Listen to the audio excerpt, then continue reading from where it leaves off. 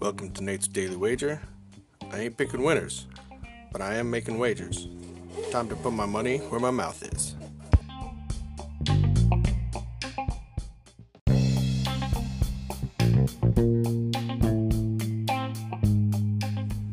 This is Nate's Wager for July 18th, 2020. And well, I guess somebody actually won yesterday, so our draw didn't come in. But tonight, we got some UFC action, Fight Island, Dana taking care of us.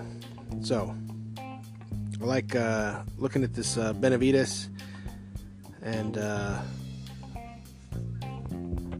Figueiredo on the other side. And look, I think this is actually going to go the distance. I think Benavidez is going to right the wrongs that happened to him last time.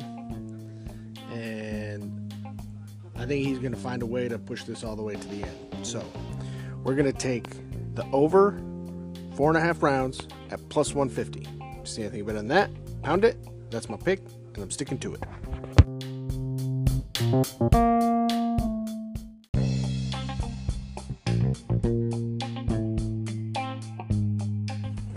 Please remember to rate, review, subscribe in your favorite podcast application. Tell me how much I suck or how much money I'm making you.